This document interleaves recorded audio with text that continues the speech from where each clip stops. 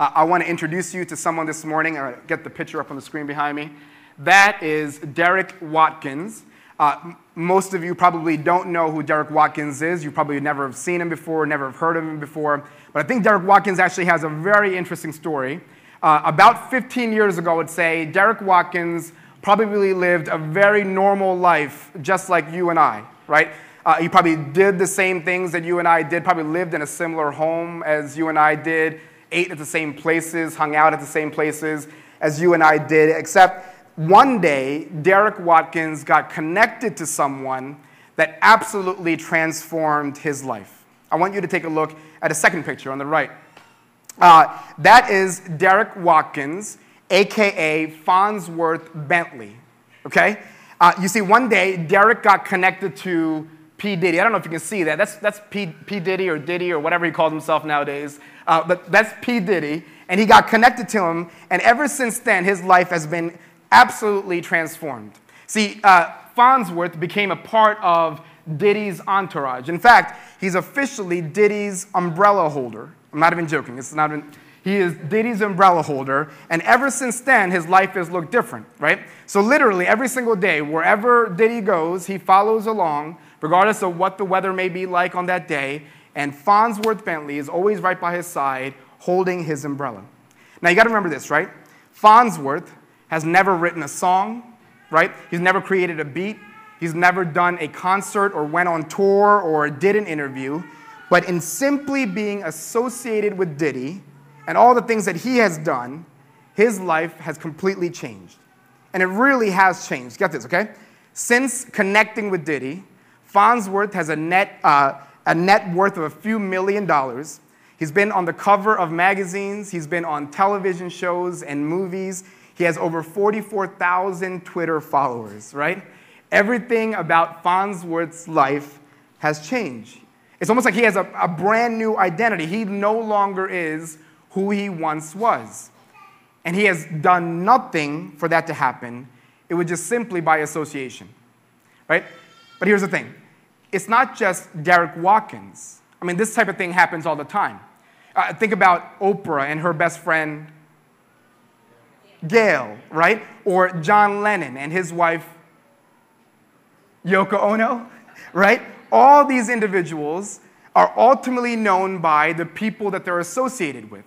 All individuals who simply by association have their entire lives transformed just by being connected with someone. And so the question is, how does this at all relate to what we have just read, what Brenda has just read to us? I think it actually has a lot to do with it. Let me explain. You see, last week, Sibby preached to us from Colossians chapter 2, and he was looking at verses 8 through 10, right? So when he got to 9 and 10, he basically reminded us of two things that he wanted us to know, that Paul wanted us to understand. Those two things are who Jesus is, and the second thing is who we are in Jesus, right? Who Jesus is and who we are in Jesus. This is what Paul says. The first thing he says in verse 9, he says, "For in Jesus the whole fullness of deity dwells bodily." For in Jesus, the whole fullness of deity dwells bodily. So the question is, what is Paul talking about here, right? What Paul's saying is that in Jesus, we find the very essence of God. You see, Jesus doesn't just act like God or behave like God. Jesus is actually God. There is nothing ungodlike about Jesus. So everything that is true of God is actually also true of Jesus. So when folks say things like, Jesus was just a great prophet, right? Or when they say things like, he was a great teacher or a good guy, what Paul would say is this. He says, don't you see, he's so much more than that. Listen, the whole fullness of deity dwells bodily in him. In fact, he's the second person of the triune God, right? Jesus is fully God. He's nothing short of being God himself.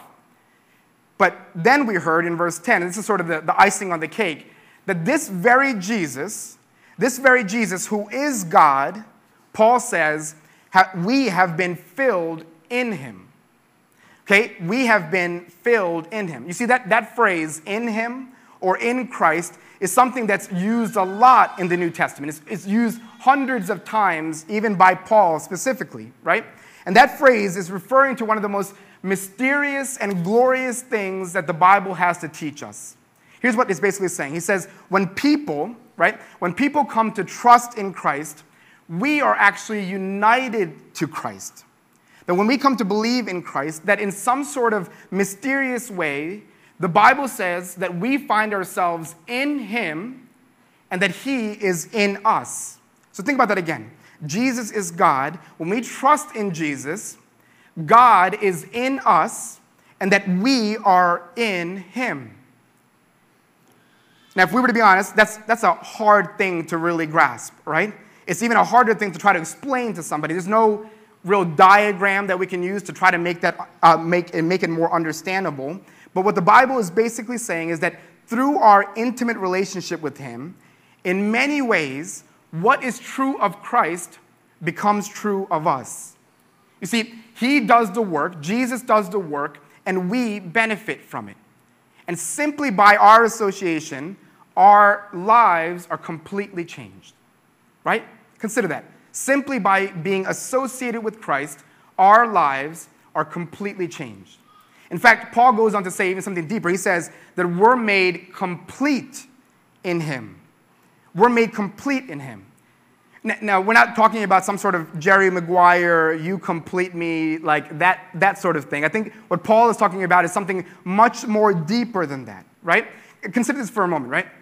When Derek Watkins connects with Diddy, think about how much his life has transformed as a result of that connection. Or when Gayle King connects with Oprah, consider how much her life has changed as a result of that association. Now imagine for a moment, if that's true of those folks, what would it look like when you connect to Jesus, who is the fullness of God, right? I mean, what in the world does that sort of transformation of connecting to him look like? We see that's exactly what Paul is trying to address here in this passage that we're looking at this morning. You see, if you're here and you're a Christian, I think what Paul wants you to see in the next 4 verses is this. He wants you to know what your life looks like to be in him. What it looks like for you to be connected to him, how your union with Jesus has actually transformed your entire life. And if you're here and you're not a Christian, well, I think what Paul is inviting you to see this morning is that you need to be in him. He's inviting you to come and to be in him. This is an invitation for you to come and to be united with Christ, to have your life transformed by Christ. If you're a Christian, he wants you to see the reality of who you are. If you're not a Christian this morning, he's inviting you to come and make this a reality.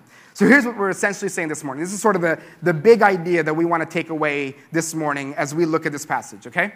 It's this. It's in Jesus, you are complete, okay? In Jesus, you are complete, completely saved and completely forgiven. In Jesus, you are complete, completely saved and completely forgiven. So let's get started and we'll take a look at what this means. The first point, in Jesus, you are completely saved. I'm going to read from Colossians 2, 11 and 12 again. Hear this with me. It says, in him also you were circumcised with a circumcision made without hands, by putting off the body of the flesh, by the circumcision of Christ, having been buried with him in baptism, in which you were also raised with him through faith in the powerful working of God who raised him from the dead. Now, obviously, that's a mouthful. A lot was just said there, so let's try to break that down for a little bit, okay? So the first thing that maybe we should notice is the 2 sort of key terms that are being discussed in this chunk right here, okay? The 2 terms are circumcision and baptism. I think in normal everyday life, circumcision isn't something that you and I kind of just talk about every single day, right? In fact, if you're maybe not familiar with the Bible, maybe if you're not a Christian and you're here this morning, it may seem a little odd that we're gathering together and studying on this topic of circumcision. It just seems like a really weird thing for people to discuss together. But here's the thing, right? Even though it seems odd and maybe irrelevant for us this morning, it would have been a very common thing, even a very important thing for the people at Colossae. You see, for the Israelites who are at Colossae, they would know exactly why it is that Paul is bringing up this topic of circumcision. You see, it's been a part of their history for as long as they can remember. It actually goes all the way back to Genesis, right? The first book of the Bible, in chapter 17, where God is talking to Abraham, where he's creating a covenant with Abraham. You see, God, what he does in that chapter, he tells Abraham that he should tell the Israelites that they should be circumcising their children when they turn 8 days old, right? They should circumcise their children when they turn 8 years old. And the reason for that was this, that it was meant to be a sign or a symbol of the relationship that God was creating with Israel, right? It was meant to be a sign or a symbol of the relationship that God was creating with Israel, with these people. You see, he was making promises to these people, right? He was making a promise that he would be their God and that they would be his people. He was promising to bless them. He was promising that he would set them apart as a chosen nation. And so this physical act of circumcision was meant to signify or to symbolize these promises. And so what did the Israelites do? For generations, right? For generations and generations, Israelites followed this command really closely. I mean, to the point where it became sort of a part of their identity, right? I mean, Jews literally started calling themselves the circumcision, right? They were so identifying themselves with this act, this symbol, that when they referred to themselves, they would call themselves the circumcision.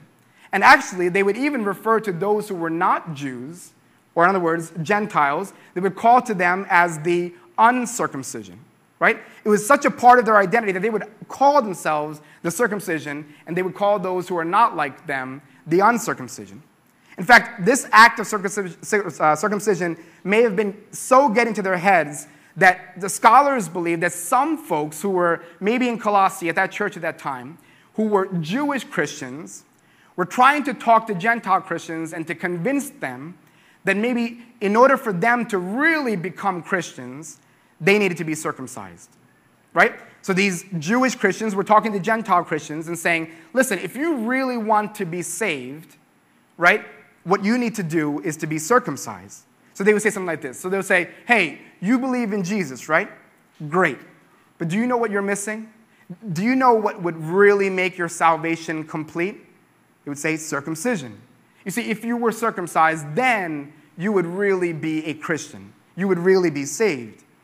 And what was hebappening was, maybe as that conversation was happening, Gentiles were sort of second-guessing themselves. They were wondering, am I really legitimate? Is this really true of me? Am I really saved? Am I really a believer in God because I'm lacking this act? Right? Now for us, I imagine, as we come to church or maybe anywhere else, there's probably nobody walking around trying to convince you that you need to be circumcised, right? And if that conversation is happening, please come and talk to us. We got to kind of settle that out. But usually, I would say that's probably not a part of the conversation. But I think you and I have maybe been told many similar things, right? Like you and I maybe have been told before, it's great that you believe in Jesus, but do you know what you're missing? Speaking in tongues. If you were really Christian, if you really want to be saved, then that's what you need to be doing. You need to speak in tongues. Or maybe it was baptism, right? Maybe somebody has told you before, your salvation is incomplete unless you've been baptized in a particular way, in a particular form. Or maybe people will say, you need to go to a church who does things in this certain way. Or maybe you need to do this or you need to do that, and then you would really be saved. What are we saying? In other words, you see, people are trying really hard to try to convince you that Jesus isn't enough, that you actually need something else. And I think that's exactly why verses 11 and 12 are so crucial for us to hear and believe. Here's what Paul is essentially trying to say to us this morning. In Jesus, you are completely saved. In Jesus, you are completely saved. Hear me. In Jesus, meaning in being united with Jesus, not being united with circumcision or baptism or tongues or anything else, but in being united with Jesus, you are completely saved. So how is that? Because you see, I think all of these things that we're talking about here are simply meant to point us to Jesus. And so the only thing that ultimately matters is your union with Christ. right? Hear it again. This is what Paul says. He says, in him also you were circumcised with the circumcision made without hands. In other words, when you are in Christ, it doesn't matter whether you are circumcised physically or not, right? Because physical circumcision was only meant to lead you to God, not replace him, or for you to see circumcision as being equal to God. And that's what the people fail to see, right?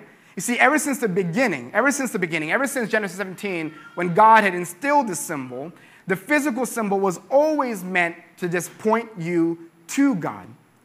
Listen to what it says in Deuteronomy chapter 30, verse 6.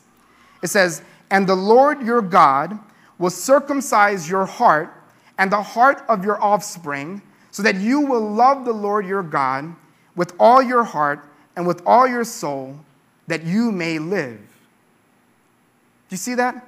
You see, in the Old Testament, physical circumcision was meant to symbolize a spiritual purification that God was doing in your heart. This physical act was meant to symbolize a spiritual purification that God was doing in your heart, a purification that will allow you to have relationship with God. You see, it wasn't the symbol that was the most important. It was who the symbol was pointing to that mattered the most. You get that? It wasn't the symbol that was most important. It was who the symbol was pointing to that's most important. Let me give you an example. It's sort of like if you get in your car and you put an address into your navigation system, right? So you put an address into your navigation system and it starts telling you where you should be going. It tells you to make a left here, make a right there, go straight here, and you keep driving according to what the navigation system says. And then finally, you get to where you want to be. But when you get there, you're sort of so enamored by the navigation system that you actually never get out of the car, right? You just sit there and you stare at this device and you think about how wonderful this device is and how much you want other people to know about this device and to really even own this device. Meanwhile, this beautiful destination is sitting right in front of you, but you're too busy staring at the screen, right? You see, it's meant to be a symbol pointing to something greater than what the symbol itself is actually representing. But we're sitting there looking at the navigation system, thinking how wonderful the system itself is. But you see, that's what Paul is saying here. He's saying, stop staring at circumcision. Instead, stare at Christ. Stare at your union with Christ, because when you're in him, Paul says, you're circumcised with the circumcision made without hands by putting off the body of the flesh by the circumcision of Christ. What is Paul talking about here? You see, when you're in Christ, it says you're circumcised with the circumcision made without hands. You see, in other words, when you're in Christ, circumcision ultimately isn't a physical thing, it's a spiritual thing. Paul says you're circumcised by Christ's circumcision. Hear it again. It says, by putting off the body of the flesh by the circumcision of Christ. Now, Paul isn't referring to here the moment where Jesus was circumcised on his 8th day, right? That's not what he's talking about when he says the circumcision of Christ. No, instead, it's meant to be this graphic picture of Christ's death on the cross, right? He's calling it a circumcision where he was sort of, his body was cut up on the cross when he was being punished for sins. On the cross, Christ's body was violently being stripped away. And so what Paul's saying is, Jesus endured physical circumcision so that through him you may be cleansed and made right with God. So what is Paul saying here? He's saying, Christian, if you're a Christian here this morning, you have a relationship with God because of the circumcision of Christ, because of the crucifixion of Christ, and because of your union with him. It's not because of a symbol. You are saved because you are in him. It's because you have absolutely become intertwined with Jesus, so that when he died on the cross, right, when he was circumcised on the cross, you died with him. That's what this union is actually telling us. That in some sort of mysterious way, and it's hard for us to know what that means or completely understand what that actually is telling us, but what the Bible is saying is this: because you are in union with him, because you are united with him in some sort of mysterious way, when Jesus died, you died with him through faith. But you see, Paul doesn't stop there. He extends this idea from one sign to the next sign. He goes from circumcision to now baptism, right? Listen to what Paul says in verse 12. He says, having been buried with him in baptism, in which you were also raised with him through faith in the powerful working of God who raised him from the dead. So what's Paul saying here? He's using another word picture, right? First, it was a sign of circumcision and how that sign points you to the death of Christ. But now he's pointing to the sign of baptism, and he's saying this sign actually points you to the burial and resurrection of Christ. I'm guessing many of us here have seen baptism before. Maybe you've seen it at 7 Mile Road. But what do we do when we baptize someone, right? In the summer, when we go out into the river, what we do is we gather people and we go out into the river and we pull out the person who is being baptized. They come into the water with us, right? And so they're standing, and what do? We sort of take them and we lower them into the water, right? And we lower them to the point where now their body is completely covered by water. Now, what's that representing? It's representing the fact that when they are lowered in that way, they are almost like it's being put into the grave in the way that Jesus was being put into the grave, right? And so once they're under the water and they're completely covered, we pull them back up again and they stand. Again, the question is, what does that represent? It represents the resurrection of Christ, that just like Jesus was raised from the dead, that they too are now being resurrected from their deadness. But you see, when we gather around the river on Baptism Sunday, it is actually just meant to be a picture of what has actually happened. It's not the reality of what has happened at that very moment. You see, it's just like circumcision is meant to be a sign, your baptism is also meant to be a sign pointing to a greater reality. The reality that because you are in Christ, you have not only died with him, but you have also been buried with him. And because you have been buried with him, you have also now been raised with him as well. Brothers and sisters, what we need you to hear is this. Your salvation is complete in Christ. And the reason why it's complete is because through faith, you are in Christ. You see, he does all the work, and you receive all the benefits. There's nothing that you can add to it. It's not circumcision or baptism or tongues or anything else that saves us. It is Christ. It is your union with him. All you need is Jesus. You see, Jesus is sufficient. He has done it all. And so in Jesus alone, you are completely saved. In Jesus, you are completely saved. And so let's keep going on to our second point. In Jesus, you are completely forgiven. This is Colossians 2:13 and 14. Let me read it for you. It says, and you who were dead in your trespasses and the uncircumcision of your flesh, God made alive with him, having forgiven us all our trespasses, by canceling the record of debt that stood against us with its legal demands. This he set aside, nailing it to the cross. Again, there's a lot being said here. So the question is, what's going on here? Right? It's almost like this. It's almost like Paul is helping us to see that in order for you and I to understand and even really appreciate the salvation that we have in Christ, it's almost like we need to be reminded of what our lives looked like apart from Christ. And I think what Paul is showing us here is that our lives apart from Christ isn't very pretty, right? What he says is this. He says, you were dead in your trespasses. You were dead in your trespasses. What does that mean?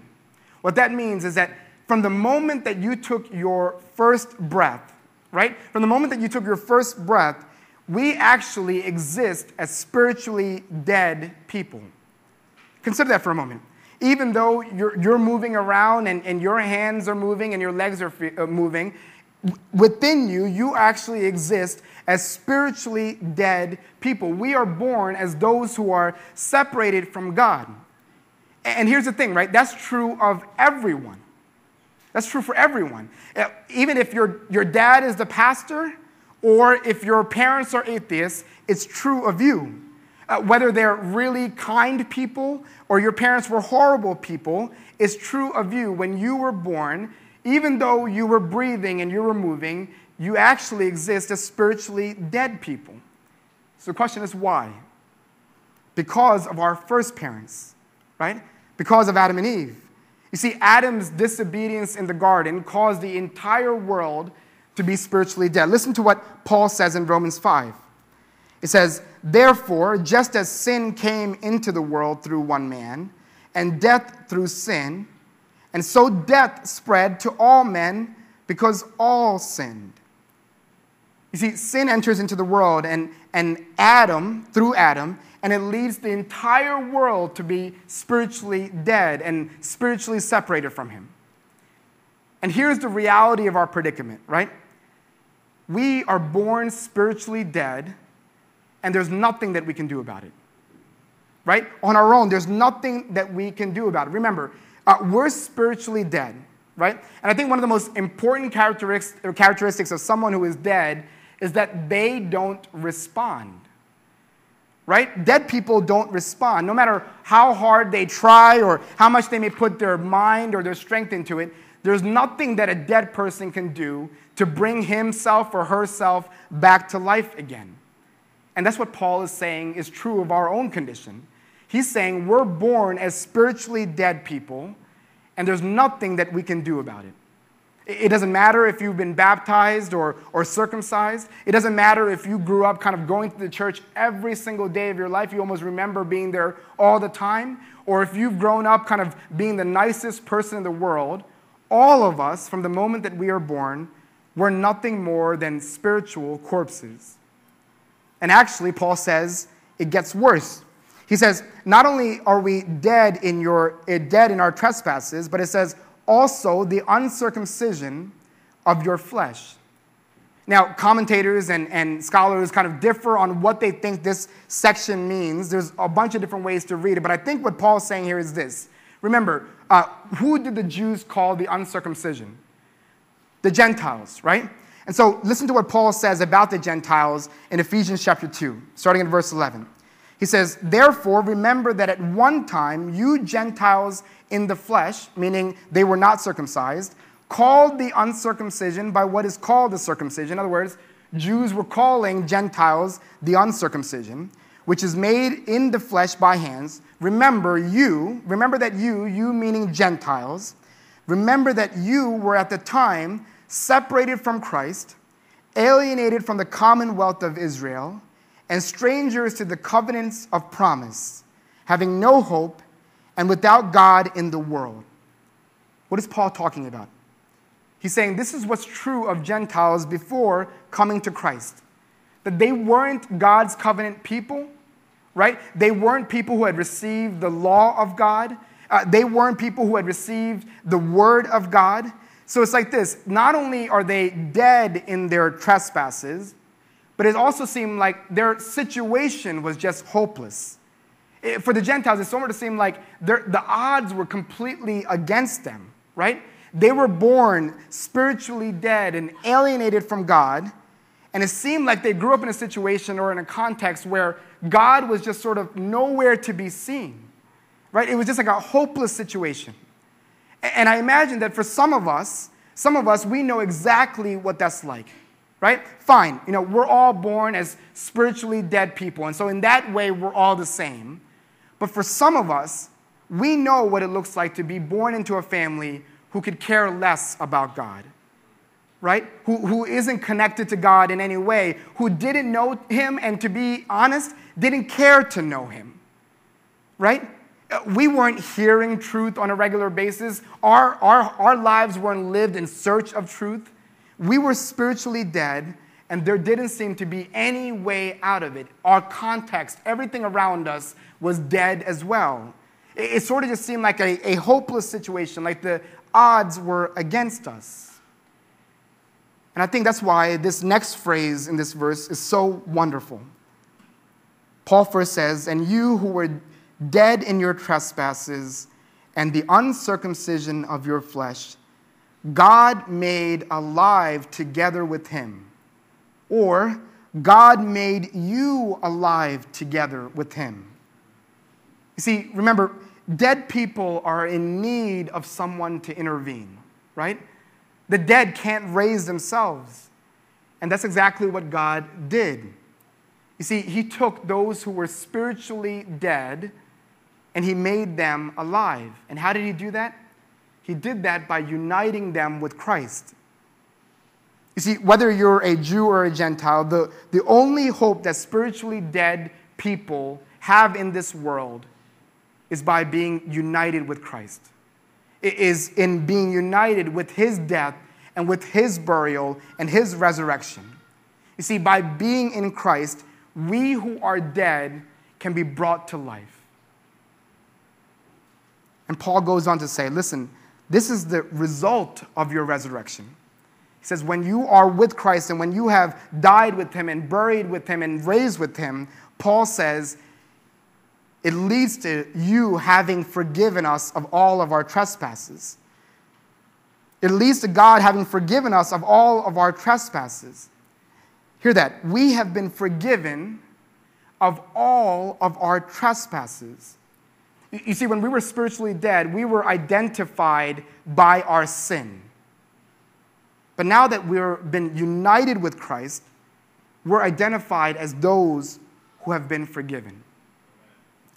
For some of us who are here this morning, I feel like we especially need to hear this. If you are in Christ, you have been forgiven of all of your sins. All of your sins. There are some of us who are sitting here this morning who constantly sort of just live feeling haunted by your sin. You've confessed your sin. You've repented of your sin, but it seems like no matter what, the guilt and the shame of your sin keeps rearing its head back into your life again, haunting you once again. And I think what Paul is trying to say to you this morning is, dear brother, dear sister, let me remind you that if you are in Christ, all of your sins have been forgiven in him. You see, you died with him. You were buried with him, and now you have been raised to life in Christ. And so you are no longer associated by your sin or to your sin. Your connection isn't primarily to your sin. You're associated to Christ. You are in him. In fact, listen to how Paul wonderfully describes your forgiveness. Verse 14, it says, by canceling the record of debt that stood against us with its legal demands, this he set aside, nailing it to the cross.